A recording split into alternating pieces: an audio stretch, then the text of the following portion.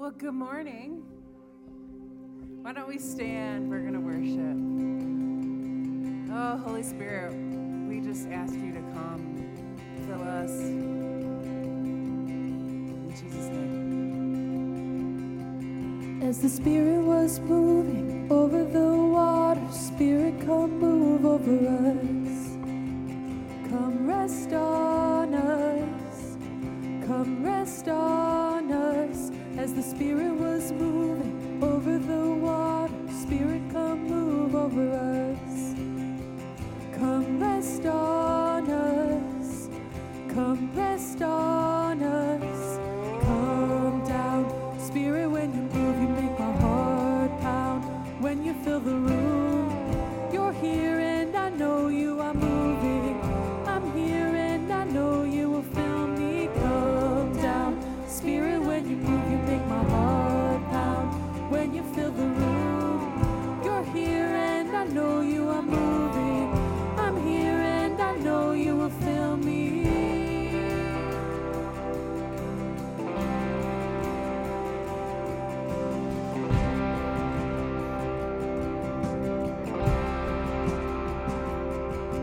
As the Spirit was moving over the water, Spirit, come move over us. Come rest on us.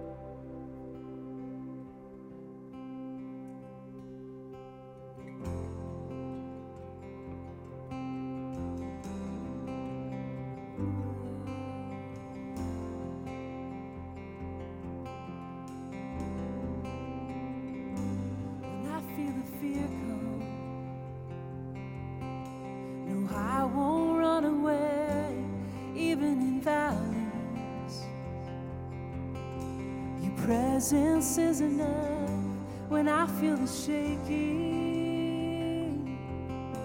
Oh, I will stand my ground.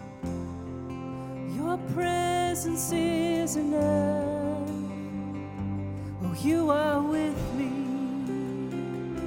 Oh, Father, you're for me. Oh, fear you'll never conquer me, 'cause I belong to Jesus. I'm never alone, no. I'm never abandoned. Yeah, fear you'll never conquer me, 'cause I belong to Jesus.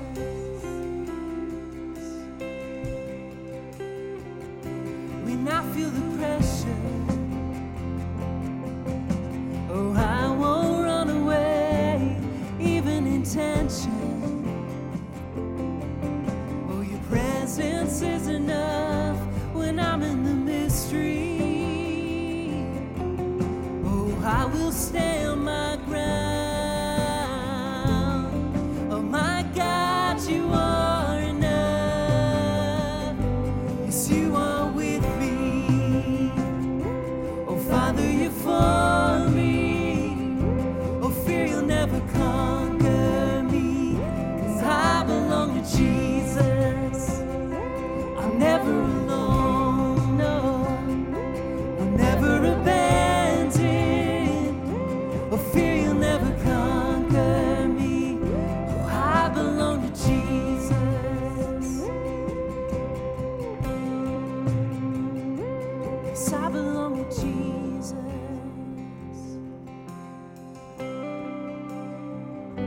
We belong to you.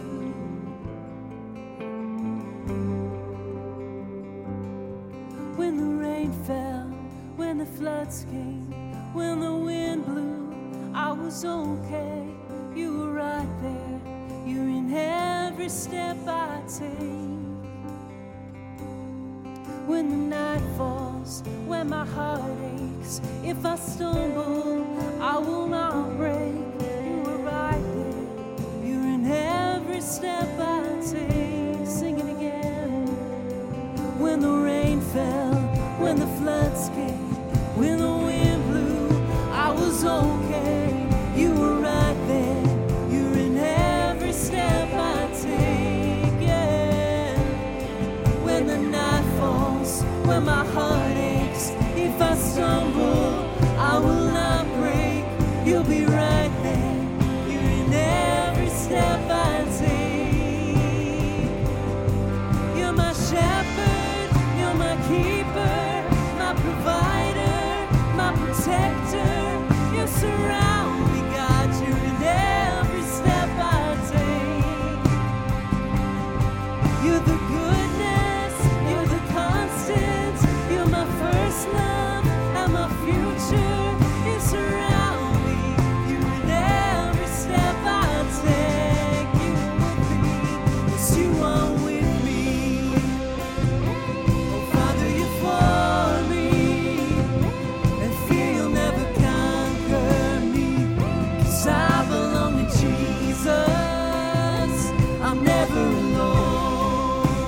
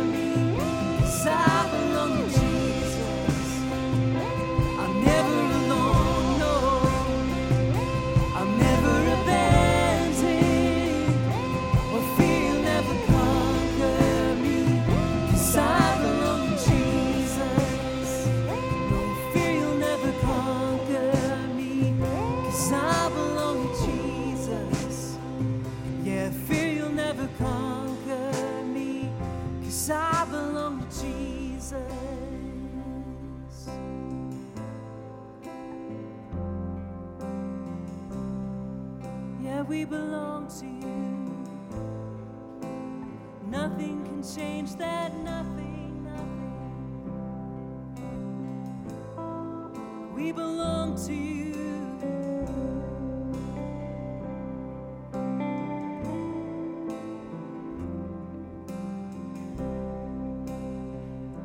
So even though I walk through the valley of the shadow of death, I will fear no evil.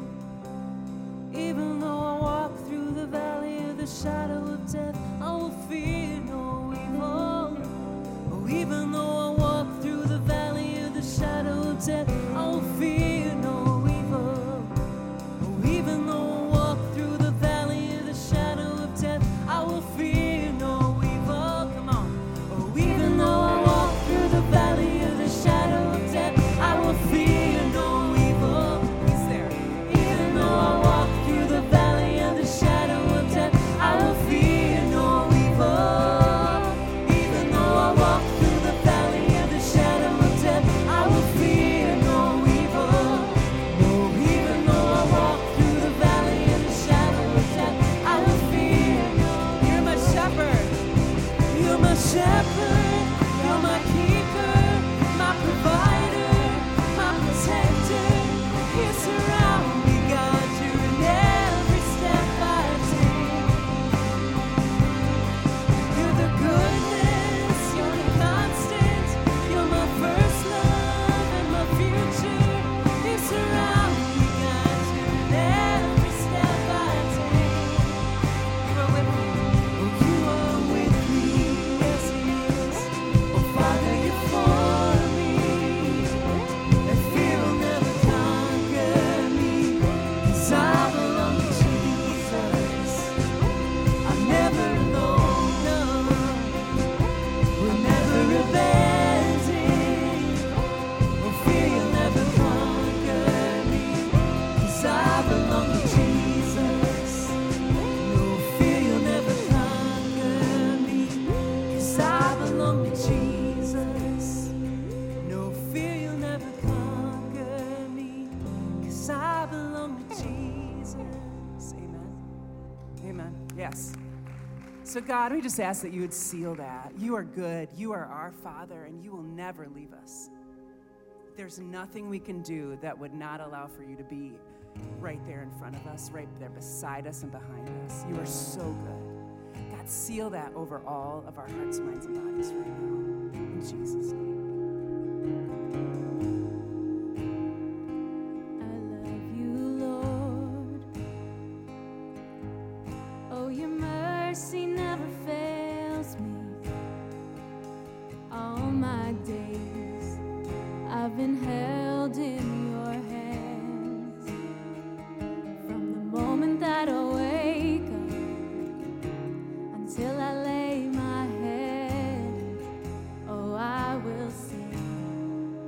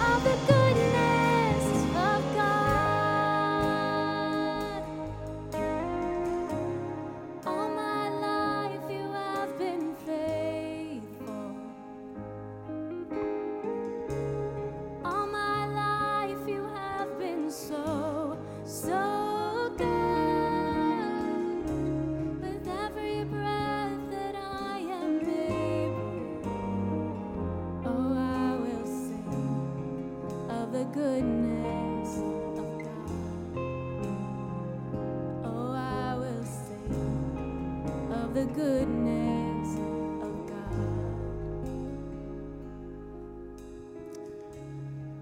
That's been one of my favorite songs over the last year and a half. I find myself just singing that every now and then. I'll pick up my guitar in the living room and I'll just play the song. I think it's just a reminder to me that in the good times and bad, God has always been there. And I can look back and I could see his hand at work. Even when I felt like he was being silent, he was there. Even in times of desperation, he was there. It's his goodness that he chases after us. In his presence, we've sung about it this morning, his presence, his power to change things, his provision in our lives. And we're going to go before the throne in prayer this morning. And some of you might be here today and you're in one of those places of desperation where you know God's been faithful, but man, you're in the waiting right now. And you're just asking God to come through one more time. I just want you to know he's there.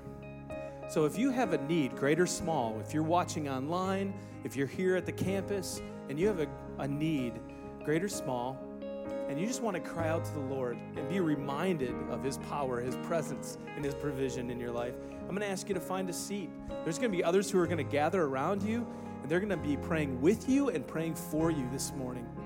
And we just believe that God shows up in these moments as we cry out to him. So let's go before the throne. Father God, we need to be reminded sometimes that even when we feel like you're not there, Lord, you are. There is a belief and a faith that we have, knowing that, Lord, even when we feel out of control, that we can know that things are not out of control because you are in charge. That through Jesus Christ, Lord, he is the beginning and the end. He holds all things together, your word tells us, including our own lives. And so, Lord, whatever those needs are this morning, out of desperation, for healing, for hope, for restoration, for restoring relationships, Lord, for provision, to have our needs met, whatever that is, Lord, I pray that even now you would move in our midst and that you would remind us again that you are the King of Kings and the Lord of Lords, and we can trust you. God, we know that we're just one expression of the global church. And so we want to pray for other local expressions today, and we pray for Fruitport Congregational Church, and that you would just bless them in the ministries that they are doing to bring the gospel to the community. God, we pray for your global church. We think of the Gomez family in Guadalajara and the work that they are doing to plant a church movement. And God, they've asked for prayer for a space that they could call home. They've been portable for 2 years now, and they're looking for a place as they continue to grow and as they see lives transformed by the love of Jesus Christ. Lord, we pray for a place for them and for open doors. And God, throughout the rest of this service, we know your Spirit is here, that you are moving, and we ask, Lord, that you would meet us wherever we're at today. Whatever word that we need to hear from you, God, that we would hear it, that we would leave here people changed because we've been in your presence. And we ask this in Jesus' name, and all of God's people said, amen. Well, you can find a seat where you're at. My name's Thad. I'm the outreach pastor, focused mostly on global at all of our campuses, and we always have some exciting things. If you have questions or things about what we're doing, we have a trip to Ethiopia coming up in January, and if you sponsor one of our children and want to be a part of that trip, please see me following the service. And in a couple of weeks, we have some special things going on the 30th of October. Would love for you guys to be back on that date to hear more of what's happening locally and globally. If you're a guest with us, I just want to say thank you for joining us. If someone brought you here today, you can thank them for bringing you today. But in order for us to connect with you and for us to hear more of your story and for you to know more about us, we have a connection card. It's online, and you can use the QR code that's in front of your seat. Take out your phone and fill that out. It's also available online. So if you don't do it today but want to do it later on this week, you can do that. Allshores.org is a place where you will find that connection card. But it's not just for those of you who are guests with us, it's for all of us. So if you have a prayer request or something that you want to let us know about, you can use that connection card. There is also, I shared with someone this morning and showed them how to do it, but on our website, we have a prayer loft. And you can request prayers, and they will show up on the prayer loft, and then you can pray for other people's needs throughout the week. And when you do, an email gets sent to them, or can get sent to them, to just let them know, hey, someone prayed for you today. And so it's a great way for you to engage in ongoing ministry throughout the week, is to use that prayer loft, and that's on our main page at allshores.org. We're going to come to our time of giving now, and I know we don't pass the bags or plates like we used to a long time ago. It feels like a long time ago, doesn't it? But this is an act of worship for us. You know, my wife and I 2 weeks ago, we were celebrating and reflecting because it's been 10 years since we've moved here. Pause for applause. No, I'm kidding. Some of you are like, whatever. But we were reflecting and talking about what we were celebrating, but we're also reminded of just like God's goodness, His faithfulness over the years. But when we first got married, which was not 10 years ago, 32 years ago, our first check that we received, we sat down and we wrote out a tithe as an act of worship. And we have continued that practice for 32 years, and we've been in places of struggle financially. We've been in places where we've been dependent on others to come through and be generous. But through it all, God has been so faithful. And God has blessed in some unique ways that if you want stories, I can tell you stories of how medicine that was supposed to run out for our child lasted for a week longer than it was supposed to. And it's hard to explain that. But you can't outgive God. And so I want to challenge you. I don't know where you're at in your giving, but we don't give because God somehow needs it. But it's an act of worship for you. It changes you because you realize that all that you have is not yours, it's His. And that it can be used for so many kingdom building works around the world, locally, globally, regionally. But it's what disciples do. It's what followers of Jesus do. So I just want to encourage you, if you haven't started, we've got boxes out in the lobby to give. There are envelopes that you can give. You can also give online at allshores.org. There's a place to do that. So just want to encourage you to make it an act of worship in your life. All that being said, we have several things going on in our church, and some of those will be coming up on the screen, so take a look behind me.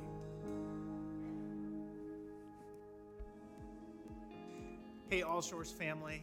Well, fall is here, and with fall comes a whole bunch of exciting events that we get to enjoy. Anything from Friday night football to traveling up north on the weekends to see the fall colors to homecoming weekends. Like, so many fun things.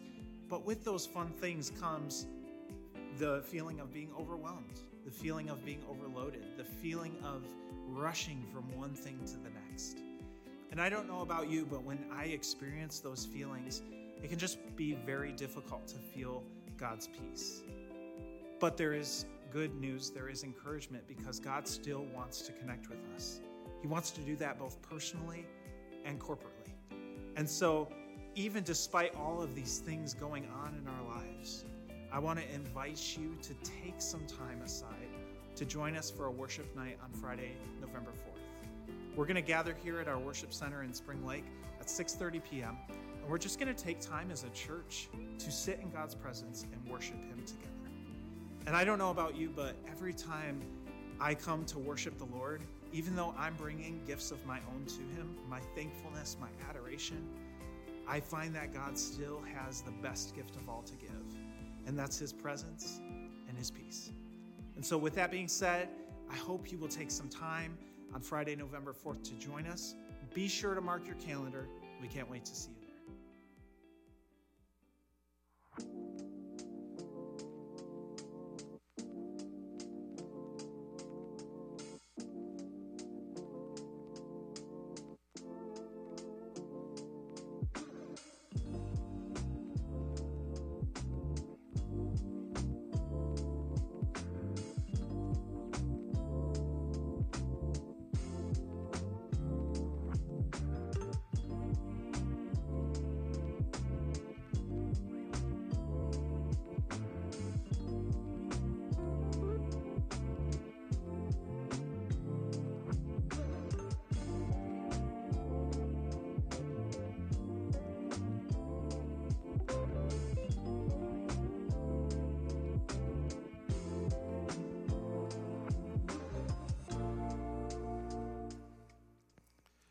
Well, I want to welcome those joining us online, all of you here at our Spring Lake campus, and invite you really in just a minute to pray. We're about to begin a new series that we've titled Give or Take, and I want to ask you to pray in the quiet, that we believe it's not about information or even persuasion, it's about revelation. And so whether you're with us and you're investigating, whether you're here as a committed Christian, whether you're in the throes of despair or even different postures, just be honest with God. You pray in the quiet, and then I want to pray for us that God would speak to us.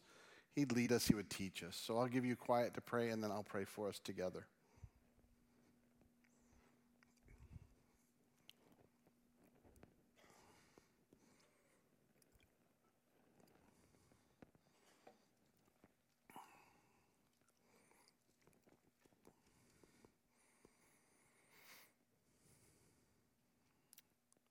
Lord, I thank you that you want to reveal yourself to us. Thank you that you long for it more than anything I could do or say. And so I'm asking that nothing would hinder that today, whether any among us are living with doubt or skepticism or even simply disbelief, despair, struggle. For others of us, God, that may be living in a place where it's just dry, where we're hardened a bit to the truth of who you are, would you soften us? And then for all of us, God, and committed to you, would you speak, lead, transform? Wherever we're at, Lord, would you move in our own lives, in our own hearts, in our own minds? I join with the psalmist praying the words I speak, and the way we respond in our hearts and our actions would please you, our rock and our redeemer. And all of God's people said, Amen. Well, we're starting a new series today. We've titled Give or Take, and we'll get into what that means in a few minutes. If you're new here, you picked a perfect week to be part of us as we start something new. And so to really help us get a frame around give or take, we're going to just look at a few things that make a lot of sense. Brothers, sisters, and salmon fishing. I mean, I know when you think of give or take, probably that's what came to mind for you too. Brothers, sisters, and salmon fishing. I'm sure it did. And I'll make that more clear in just a minute. I want you to think about it just from the sake of brothers and sisters.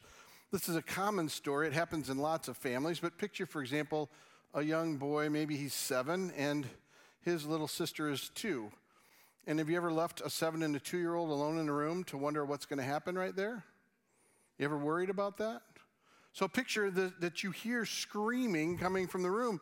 Only what surprises you is it's the boy screaming, not the girl. You're confused. You run in and you find out that she is yanking on his hair and has grabbed a hold and is taking everything she can to just keep pulling and pulling and pulling. Is anybody just having trauma right now thinking about it again? You run in and you kind of slowly get her fingers off of him, getting her to let go, to stop taking like she is. And then you try to explain it to your son. Hey, she didn't know better. She didn't mean to do it. She didn't understand what she did. And you think you've reasoned with your son, you're walking away, only to several minutes later hear screaming again, but this time it's her. And you walk in and see him doing things we won't even mention, but causing her pain. And suddenly he turns to you and he says, well, she knows what it did now and what it means. Well done, children, right? That it's kind of fascinating, but often taking from each other, not even knowing why, or taking it out on her because of what she's done to him. He's going to do something to her. And that leads me to salmon fishing. Salmon fishing, I don't know how many of you are actually people that love to fish. I'm someone you want to take along when you fish, because if you ever feel like you didn't catch something big enough, I'll help you feel like it's bigger. Because whatever I catch is smaller than anything anyone else catches. God has given me the gift of inadequate fishing skill. And I'm amazed at how every time I go out, someone catches something larger. Even if by some reason I happen to get something, they'll get bigger, or mine gets smaller, or less of it. Just never goes well for me, except for one time. One time I went out on a fishing charter. Someone decided that would be a good staff activity. Hey, we're going to take you out as a staff. And by the way, you're going to get up at 2 a.m. is what it felt like. Get up at a time you never get up, because that's when the fish are out. If they're out that time, I don't really want them. That's what I got to say. You're like, well, this is a good day. I'm going to go fish, probably feel inadequate, and then I'll be tired too. And maybe I'll want to vomit, because any of you have that where you're like, unless it's completely calm, the water's not a good thing for you. So we're out on this boat, and they have all the lines already out because it's really not even up to you. It's just which line you get. In case you don't know, when you charter, typically, the skilled people are setting the skill to let the newbies try things. So it was supposed to be the guy in front of me's turn, and he decided he would rather relieve himself of things that were once eaten. You're welcome. So I'd give you that before lunch. So it was my turn. I got up, and I caught the largest fish of the day, and it was a salmon. It was the only salmon caught all day. Yep. You can cheer for me. It's okay. I appreciate that. It's a courtesy cheer, very West Michigan. Nice. Good for you, whatever. So in my incredible generosity, as they were cutting up the fish later, I thought, mine is a salmon, theirs are everything else. It was my fish. I caught it, right?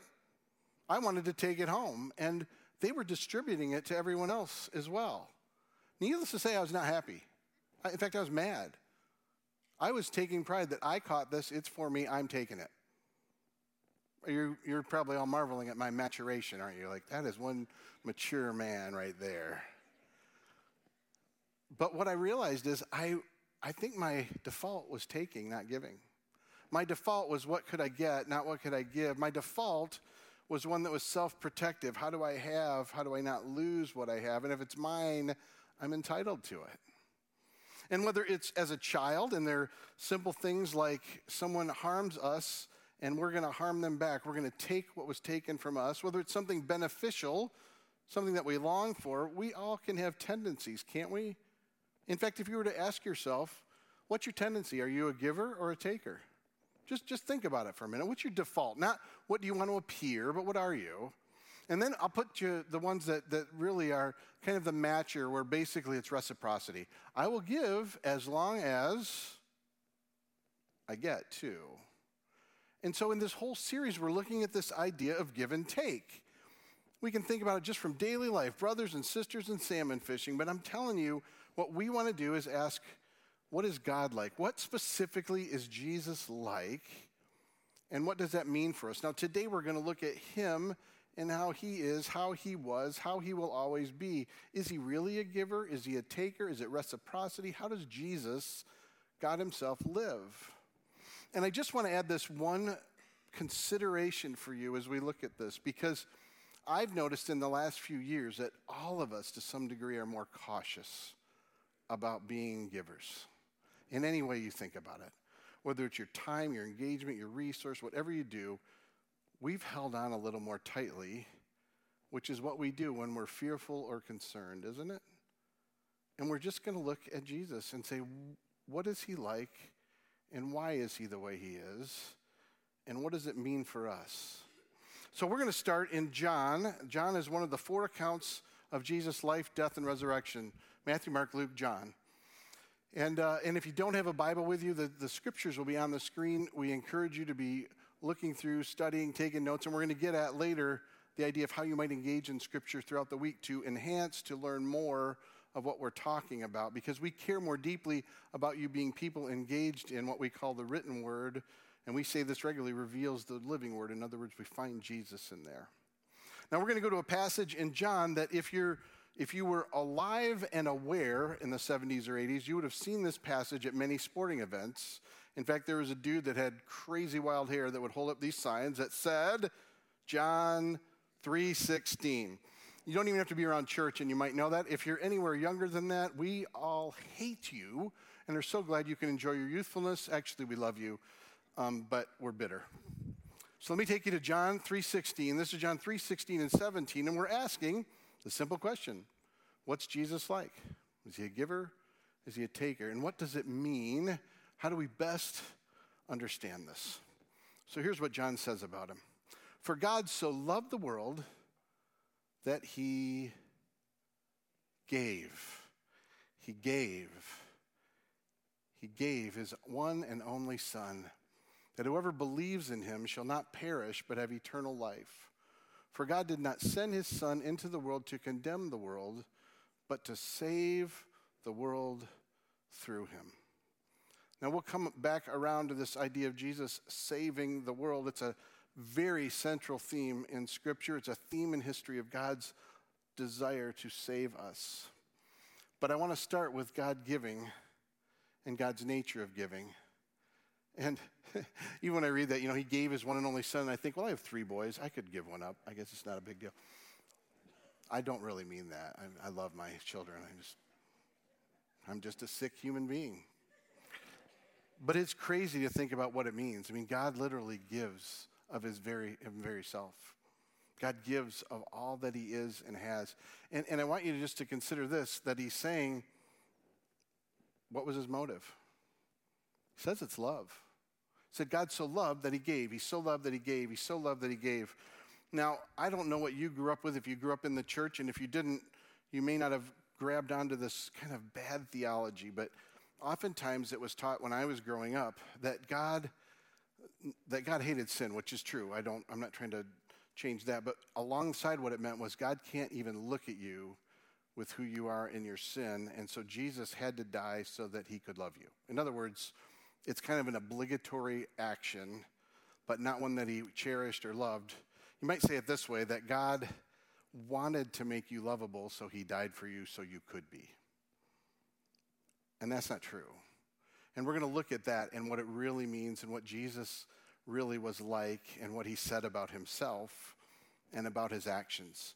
But if we miss that part, we miss the posture we're to take, because he's saying God loved us so much that he gave of himself, that he sacrificed of himself. And so it's very important that we understand the nature of God's giving. And I want to be clear on this, because this is the next question we'll answer is giving a part of his love? Is it a lower level of his love? Is it the highest expression of, how central is God's being giving to love? And I'm going to take you now to Jesus' words later in John's account. This is when he's with his disciples. He's literally getting ready to be captured, if you will, and taken to be beaten and just taken almost an inch of his life, only to be crucified and then die. Which will be, by the way, the method with which he saves us is through his death.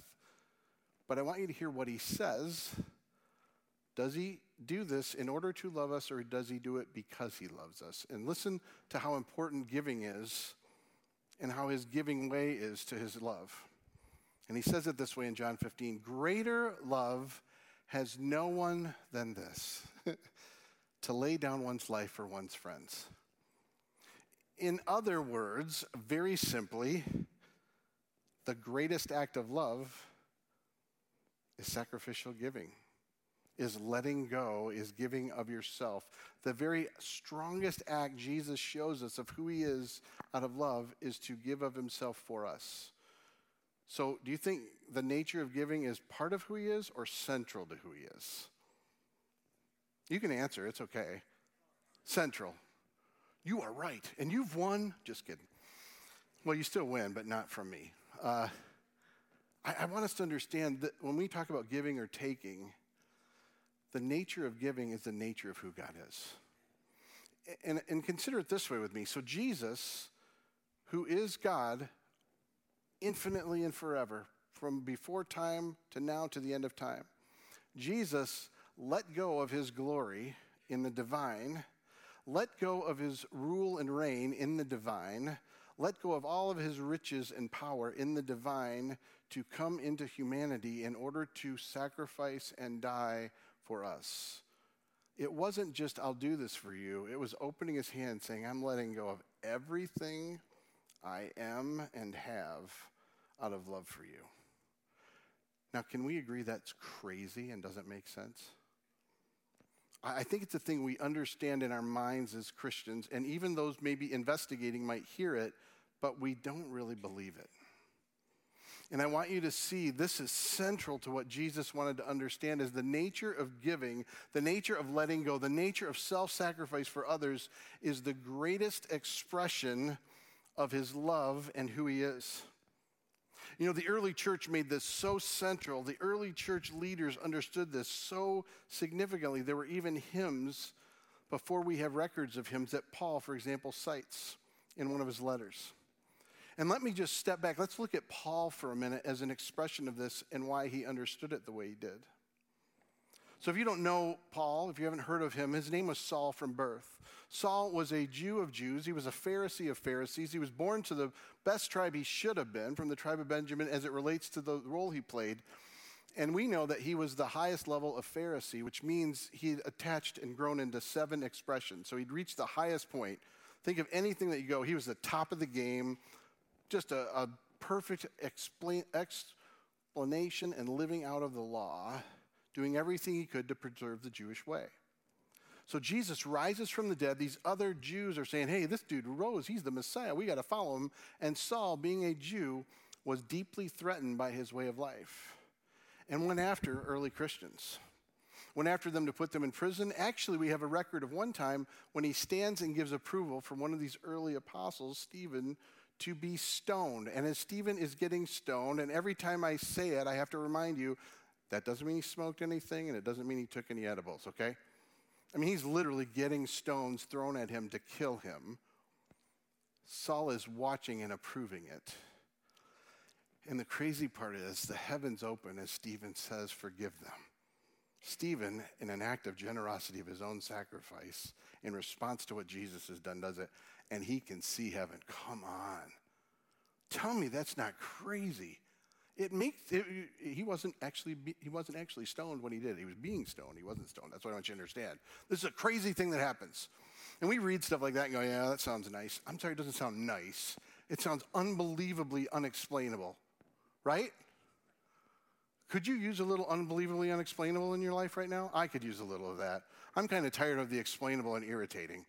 That's mostly what it is right now. Let's get some unexplainable and just crazy awesome.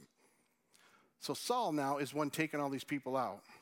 He's heading to a city to do this in another expression, and Scripture tells us, and he gives count of it several times later, this light comes down, and the people with him don't hear the voice, but Jesus says, why are you persecuting me, Saul? And Saul is blinded at this point in time. They have to walk him to the city because he can't find his way. They know something's happened. For 3 days he's there. God supernaturally asks this other dude to go pray for him to get him healed. And the other dude's like, isn't that the guy taking everybody out? No, thank you. And God says, no, do it anyway. So he prays over Saul. His eyes are opened. He becomes a new name, Paul. And God tells him, you're going to suffer and you're going to struggle, but go tell everybody about me. Whew! Come on. He goes from the person you think, no way could God ever do anything to love this guy enough to change this. And he not only changes it, he changes history through this guy that seemed like he was out to destroy everything.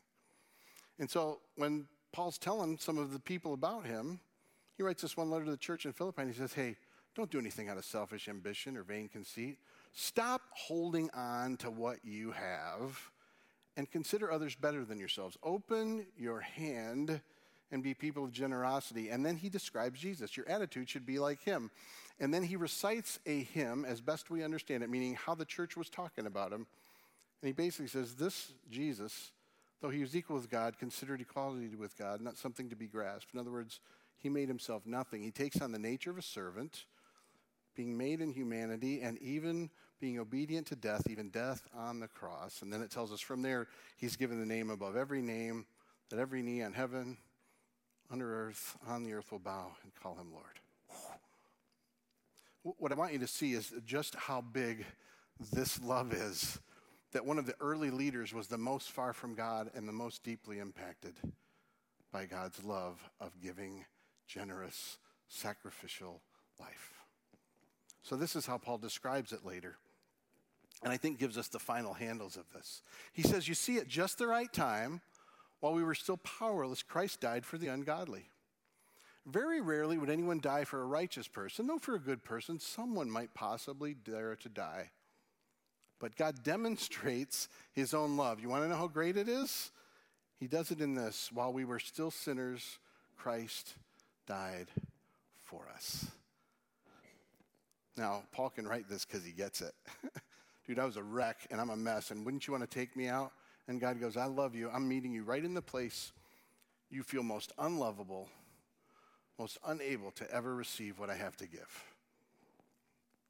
It makes me wonder what our posture is today. And I say this to Christians and to people who might be investigating because it's kind of an interesting thing. I think for most Christians, we would say, oh, I understand God loves me and forgives me and died for me. But we live as if we don't believe that. You do realize that, don't you? Everything in our lives tell us if we're going to make it happen, we have to do enough. If we don't get to a good place, it's our own fault. If we worked harder, we'd get there. We'd try harder. Like, it's kind of the American dream. You work hard enough, you can have what you want. But we know it's not true. And so it's really hard for us to believe this. I think some of us, we really don't talk honestly, but we know I'm not good enough. I don't believe it. I made too many mistakes. There's an ugliness no one sees.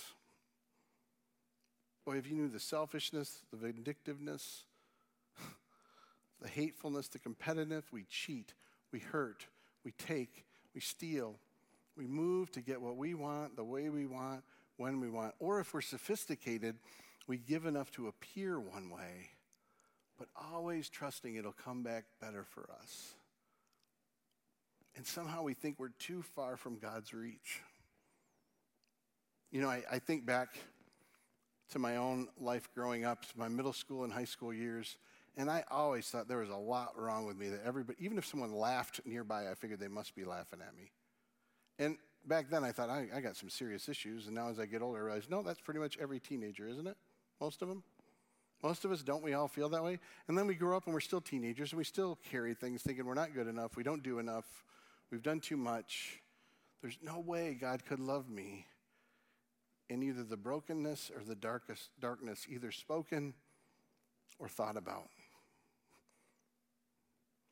It makes me wonder if we really believe that he loves us. You know, we have a song that we've been singing around here, and the chorus, it's been one of those choruses for me that I grab every time we sing it. And it just goes, there's just 3 lines. We just sing, my sin was great, your grace was greater, my shame was wide, your arms were wider, my guilt was deep, your love was deeper still. Hear it again. My sin was great, your grace was greater, my shame was wide, your arms were wider, my guilt was deep, your love was deeper still. I mean, I picture in your darkest moment and biggest struggle, God sitting right there with you. Not looking, going, I just can't look at you, but looking, going, I see the brokenness and the inability to ever fix this. And I love you so much, I'm going to let go of my whole kingdom and everything I have, all of history that I've lived, and I'm coming to you. Whew, I am coming to you, and I'm coming for you. If you just let me give to you this way. I know we get it, I just don't think we get it. And so, before we ever talk about the way we're going to live, we have to better understand the way he lives, and the way he loves, and the way he cherishes. And in no way does it diminish sin. In fact, it heightens how severe it is. It just heightens also how much he loves. And I just wish you and I understood and could first know that we have a giving God who opens his hand and lets go of everything so he can come and be with us and love us through everything and give us a life we could never get on our own. You see, before we ever talk about what we're going to be, we've got to first receive what he is and who he is. And I like to say it this way, you have to let go to let him take hold of you. In other words, you've got to let go of everything you've tried to do and everything you try to be in order to let him take hold of you. Let me give you one picture of this. Henry Nouwen, brilliant and really, I would say a deep Catholic scholar from some years ago, tells the story of 2 people that worked on a trapeze, one of those high trapezes. And he said typically in it you have a flyer and you have a catcher. And so what happens is the flyer is on the first one and they swing across, and guess what they have to do? They have to let go. And the catcher is there, and the catcher actually grabs hold of them. Their only job is to let go and be grabbed. Now, this is how I think we live. We just stay on this one because we don't want to let go. God, I know you forgive me. I know that in my mind, but guess what? I don't think you could, and I don't think you want to. I'm going to keep trying. I'm going to keep swinging back and forth. Boy, if it's pretty ugly in what I've done, I'm going to try and do enough to take care of the ugly. If it's deeper that people can't even see, I'm going to do enough to try and dig myself out of here. If it's fill in the blank, maybe I'll achieve enough, do enough. But the only way we'll ever get to receive is to what? Let go. And I don't think we know how to let go well. I think before we ever ask how we're givers, we have to first be people that let go and we literally take hold of him. And so I do in a few minutes want to invite you to a place of response, but I want to play out this a little more in detail, hopefully to help you more. And so as we begin this series, as we engage in this series, I want to ask this of you today. Would you let go of everything else and really hold on and be held by him? And I want to say it to you this way. It's not simply saying God forgives you and now you go back to living your life back and forth holding on, because that's a very common way we live. Oh, Jesus forgives me, but I'm going to keep achieving and doing and trying to make up for. I'll do whatever I can and I'm not going to let go. But I wonder if any of you here today would go, man, my sin is too deep. My sin is too great. There's no way God could ever love me that much. I'm telling you to let go because his grace is greater. It's greater. Some of you carry a shame. You carry it that every time you do something that doesn't measure up, or even when you get somewhere, have you ever had this where you achieve really well and you feel good for about 2 minutes or a week or a month? But then you got to be on to the next one because it doesn't last, does it? You go, you know what, my shame's too wide. And I love the picture of the cross because Jesus stretches out his arms. You know, he's got some serious, fantastic 4 rubber arms that go pretty far around. I mean, come on. Those arms could go farther than anything you stretch for. Yeah, I know I'm stretching it with a comic thing, but I don't care. Those arms just reach, man. It's like, I love the picture. Like nothing can get beyond him. Some of you carry a guilt and you go, man, if you know what I did, if you knew the deep depth of the hole I have dug. I go, no. Man, God loves digging deeper because his love is greater. I think some of us today, we need to start walking in this. And I don't think it'll be a momentary thing. I think you're going to keep having to remember, I got to let go. I got to let go. I got to let go. That's where we're going to start today. Whether for the first time you want to respond to who Jesus is and be a follower, whether you say you're a follower, but you keep going back to, we call it going back to Egypt. You're going back to the slavery we live in. I better achieve, I better do, I better hide, I better make up for. That's where we're starting. But then I also want to ask you not just to participate on Sundays. So we've written reading plans before, and I'll be honest with you, we always want to help you engage. I've never written one before and thought, I think this will be really, I think it's dead on for God helping us through the weeks ahead. So we wrote a plan that you read 5 days a week, and don't worry, it's like half a page. I mean, you read that on your phone, right? Like you can handle this. I'm not asking you to become scholarly readers. I'm asking you to become followers of Jesus that just sit and read. And so we have these bookmarks. You can get them on the way out. We have it online if you're watching online. That's just allshores.org/give-or-take. But what I want to encourage, we have you 5 days a week reading. And all the passages we did today, there'll be longer parts of that. And then we ask you to read it 4 times. I want to explain this to you so it's really clear. And you're going to be in quiet, and then you're just going to ask God, reveal who you are, Lord. You read the first time for what it tells us about God. Then you say, God, help me to reflect on what you want to tell me. You're reading it again. What's it say about me and for me? Then the third one is response. God, what do you want me to do with this? How do I respond? And the last one we say is to relate. What might it be to share with someone else what you're discovering? Now, it has days 1, 2, 3, 4, 5, and then it skips to day 8, not because we don't know how to count, but because each week is 5 days. Tracking with me? And I'm not asking, I'm telling you, you got to do this. You need to do this. This isn't even a lot of time. I think God will meet you if you do this with us. I want you to engage this way in it. And then I want to give you one final picture of this because I skipped a verse in John 15 that makes a difference for us, not just for what we receive. This is what Jesus said a little more completely. My command is this, love each other as I have loved you. Greater love has no one than this, than to lay down one's life for one's friends.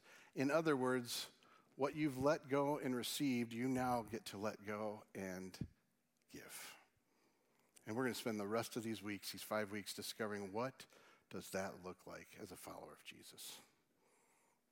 So I want to pray for us. And I'm going to ask God to meet us, and then we'll have a little time to worship and celebrate communion as a response.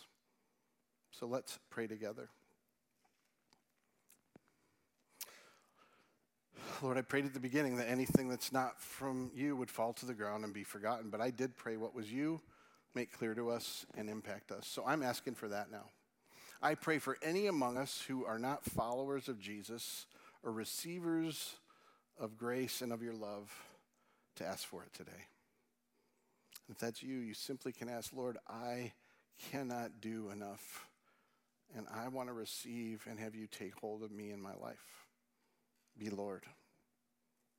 And just ask for that in the name and power of Jesus as you confess your own sin and your own struggle. And then as well, for those of us here who would claim Jesus but live as if we're still hanging on the trapeze, still holding on, still trying to take, still hoping it's enough. Why don't you ask God to renew you today? Be renewed in the very gift he's given you. And then for all of us, let's ask for God to help us become people that will live the same way he did for us and does for us. So Lord, you do what you want to do through all this, and just don't let anything hinder it. I pray this in the name and the power of Jesus. I pray against anything that would stop that, Lord. That the enemy would have no place, that the lies we hear in our minds would have no place, but we would hear your gentle and strong voice saying, let go and trust me. And I pray we would receive that freshly and we would walk in different ways now. I pray this in your name. Amen. I want to invite you to stand. We're going to worship in response and reply. And we always say we give time to worship and time for communion, so we let the Spirit continue to do whatever he wants to do among us. So you're not just worshiping to give, you're worshiping to receive. And we're going to sing of his mercy, the mercy that comes over his judgment, because God's holiness demands judgment, but his love says, no, I'll die for you so I can give you mercy. And let's receive that even as we sing of it together.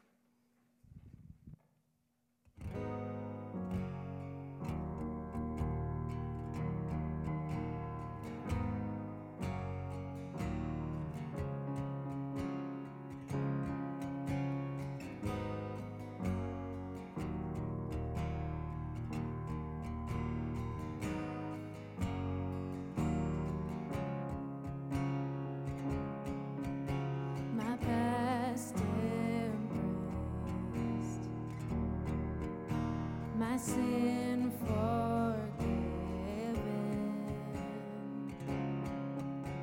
I'm blameless in your sight. My history rewritten. My past embraced. My sin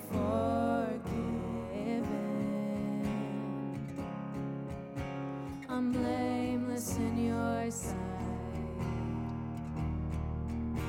My history rewritten.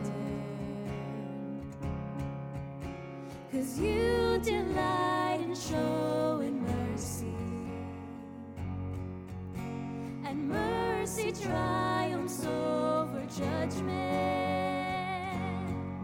We know that you delight in showing mercy, and mercy triumphs over judgment. Oh, love, great love, fear cannot be found in you, and there will never be a day when you're uncertain of the ones you choose. Yeah, 'cause you delight in showing mercy,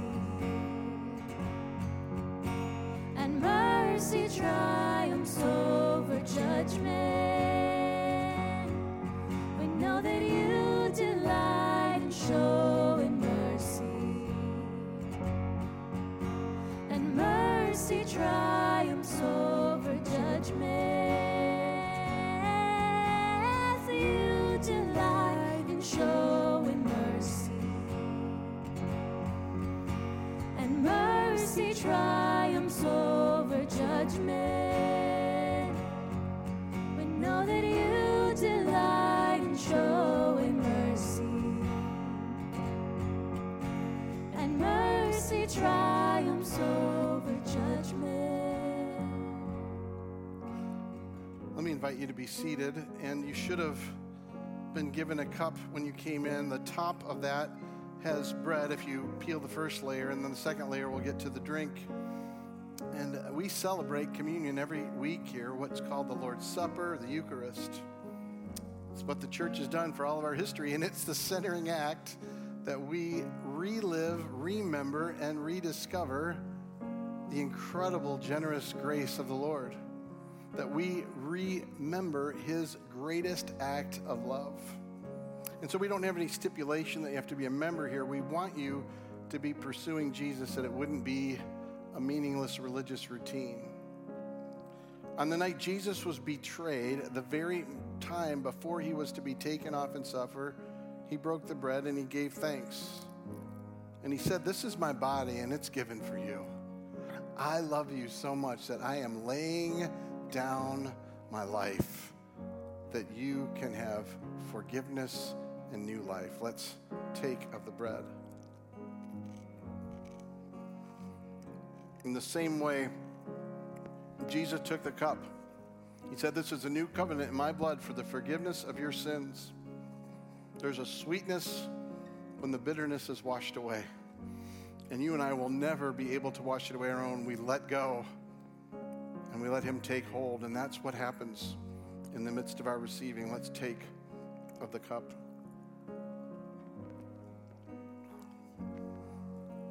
And then, as we always do, we ask that the Lord would meet you and give grace to you where you need it today, both in this activity and even as we worship together.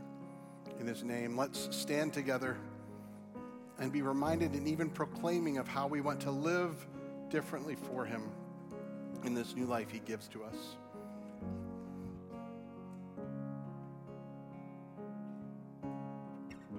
So I will wake and spend my days loving the one who has raised me up from death to life, from wrong to right.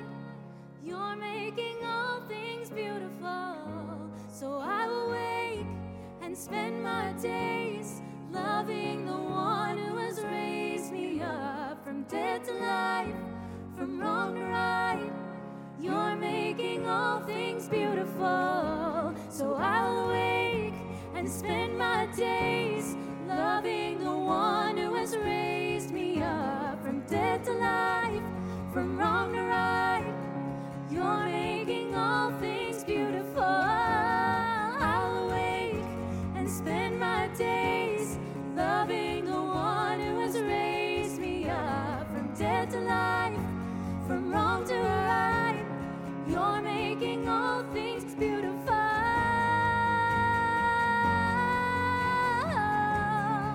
You're making all things beautiful.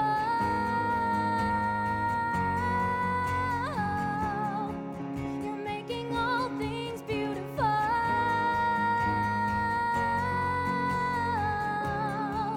You're making all things beautiful.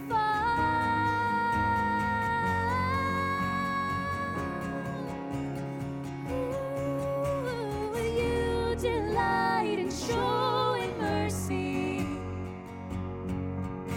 and mercy triumphs over judgment. Ooh, 'cause you delight in showing mercy, and mercy triumphs over judgment. We know that you delight in showing mercy, and mercy triumphs over judgment. We know that you delight in showing mercy, and mercy triumphs over judgment. One area that always hits me so significantly, even as we will sing about God making things beautiful and new, we marvel at creation, which we should. God made that. what he's doing is making a new creation, and that's both restoring and making better. Come on.